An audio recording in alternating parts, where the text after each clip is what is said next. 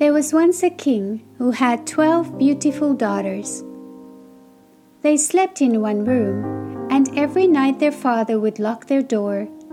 But every morning there were 12 pairs of worn-out dancing shoes under their beds.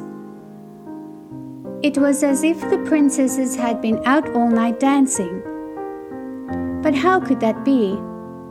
It was a mystery no one could solve except the princesses, and they simply smiled whenever they were asked. Any man who discovers the secret of where the princesses go at night, proclaimed the king, shall have one of my daughters in marriage. But he warned, anyone who fails after 3 nights will be punished by death. Many suitors tried, but all failed to uncover the secret of the 12 princesses. Now it happened that a soldier was passing through the kingdom when he met an old woman. Hearing that he would like to be the one to solve the mystery, the woman gave him some advice. When one of the princesses offers you some wine, she said, pretend to drink it and then act as if you are sleeping deeply. And handing him a special cloak, she explained, wear this and you will become invincible so you can follow the princesses.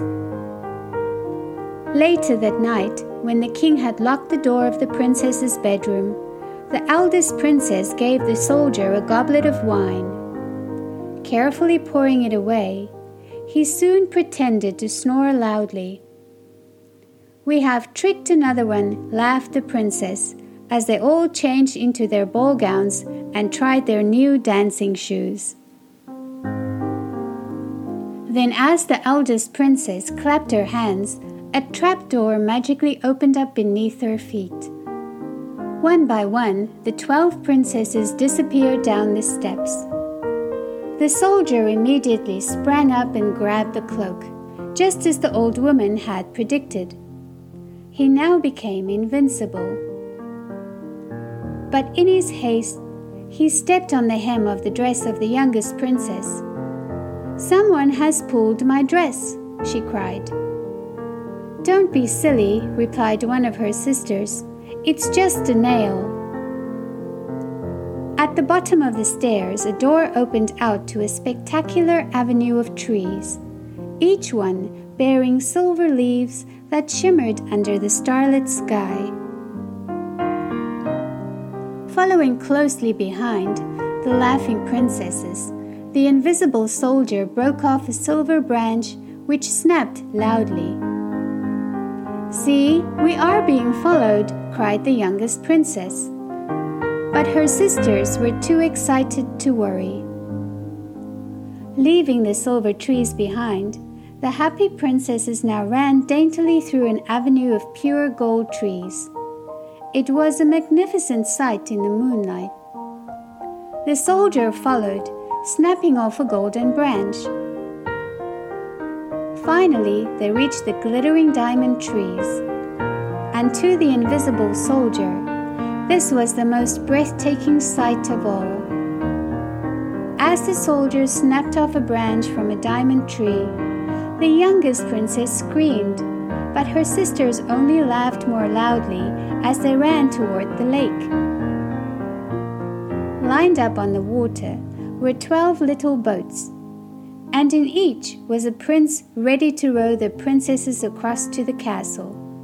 The soldier jumped into the boat with the youngest princess as the sound of trumpets filled the air. Inside the castle, music and laughter rang out as the princesses danced with their handsome princes in the ballroom. The youngest princess was the only one feeling uneasy all evening. Every time she lifted a goblet of wine, it was snatched out of her hand by the mischievous soldier.